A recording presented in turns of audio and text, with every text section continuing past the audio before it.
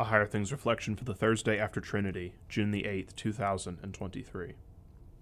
Lifting up his eyes then, and seeing that a large crowd was coming toward him, Jesus said to Philip, "Where are we to buy bread, so that these people may eat?" John chapter 6, verse 5. In the name of Jesus, Amen.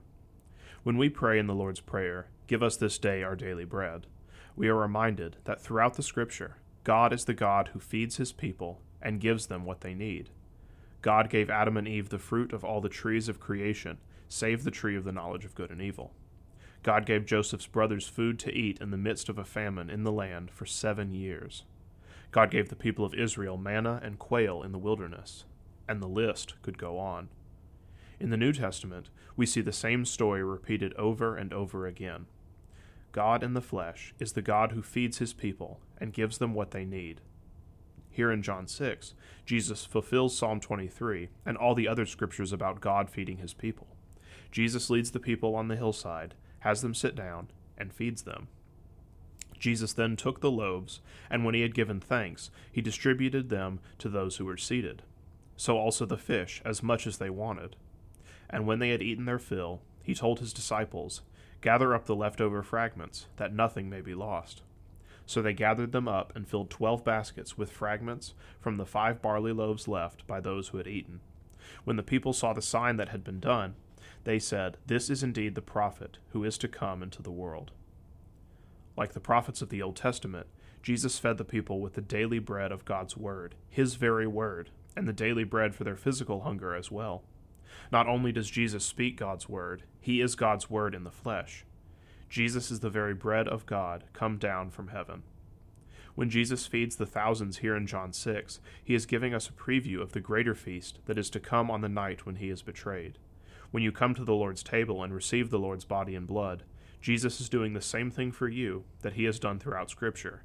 Jesus gives you the daily bread of his body and blood. Jesus is the God who feeds you and gives you what you need, his very life. In the name of Jesus, Amen.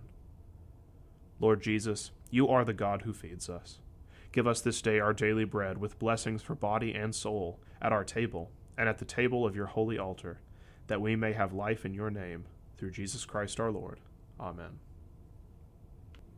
I thank you, my heavenly Father, through Jesus Christ, your dear Son, that you have kept me this night from all harm and danger, and I pray that you would keep me this day also from sin and every evil, that all my doings in life may please you. For into your hands I commend myself, my body and soul, and all things. Let your holy angel be with me, that the evil foe may have no power over me. Amen. Our Father, who art in heaven, hallowed be thy name. Thy kingdom come, thy will be done, on earth as it is in heaven. Give us this day our daily bread, and forgive us our trespasses, as we forgive those who trespass against us. And lead us not into temptation, but deliver us from evil. For thine is the kingdom, and the power, and the glory, forever and ever. Amen. I believe in God, the Father Almighty, maker of heaven and earth, and in Jesus Christ, his only Son, our Lord, who was conceived by the Holy Spirit, born of the Virgin Mary, suffered under Pontius Pilate, was crucified, died, and was buried. He descended into hell.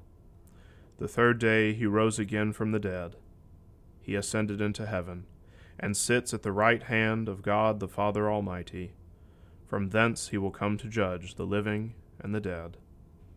I believe in the Holy Spirit, the holy Christian Church, the communion of saints, the forgiveness of sins, the resurrection of the body, and the life everlasting.